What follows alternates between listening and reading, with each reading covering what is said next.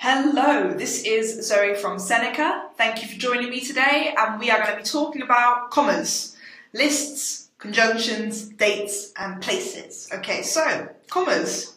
It's raining commas. A little bit less exciting than raining men, but we can deal with it. They're everywhere in the ACT. Okay, let's run through lists, conjunctions, and dates and places. Let's go! Okay, so commas are used to separate lists of 3 or more items. As a general rule, the ACT uses the Oxford comma. Good comma. This is the posh way of basically saying we need to put a comma after and. Okay? So, here are some examples.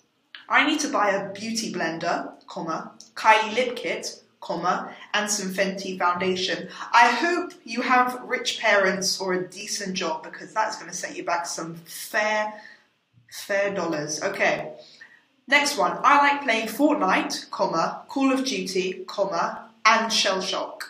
And lastly, I hate makeup, comma, gaming, comma, and feeble attempts to be relatable. That is harsh.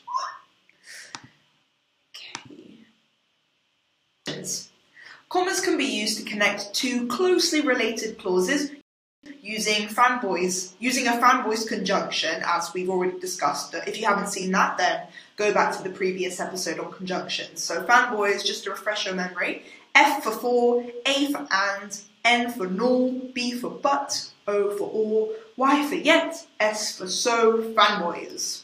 That's a really good one. You remember that one. Okay, conjunctions. Let's have some examples. I sometimes feel a bit lost in life, comma, but I know not everyone has it figured out. Wise words. This sentence needs a comma as the two clauses are linked and each clause would make sense alone. I like chocolate but hate pizza. This sentence doesn't need a comma as hate pizza cannot stand alone as a sentence or an ideology for life. How can you hate pizza? Okay, here's a tricky example. I like chocolate, comma, but I hate pizza. Does need a comma after but. This is because I like chocolate and I hate pizza can stand alone as sentences. A pronoun can make all the difference. You see, it's got the pronoun there, I hate pizza, but I hate pizza, therefore we need the comma. Okay, dates and places. They need to have the different elements separated out by commas. So, for example, Lady Gaga grew up in Manhattan, New York. I was born on September, 1993, and I went on holiday to Madrid, Spain in August, 2018. Okay, so commas are used to separate lists of 3 or more items. 3 or more items, not 2, 3. As a general rule, the ACT uses the Oxford comma. Okay, which of these use the comma correctly? So the right examples are, the summer vacation begins in August, 2019.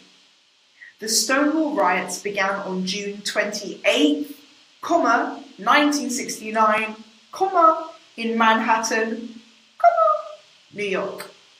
And finally, I want to go to Buenos Aires, Argentina. Okay, which of the following uses commas correctly? The answer is, I don't want to go to Iceland, yet, yet I love Bjork. I'm sorry, this gif, I love Bjork, but she's missing the juiciest part of she's licking her arm instead of the watermelon. Imagine how sweet and delicious that would be. Okay. I'm going to be a bit upset about that for about 5 minutes, then get over it. So, I'll see you on the next episode. Thank you very much for joining. Goodbye!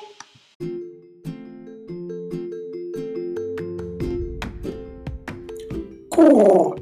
Thank you for listening to this episode on Seneca Prep. Hope it was useful. Make sure you subscribe to this channel to keep updated and get all of your cool test prep podcasts.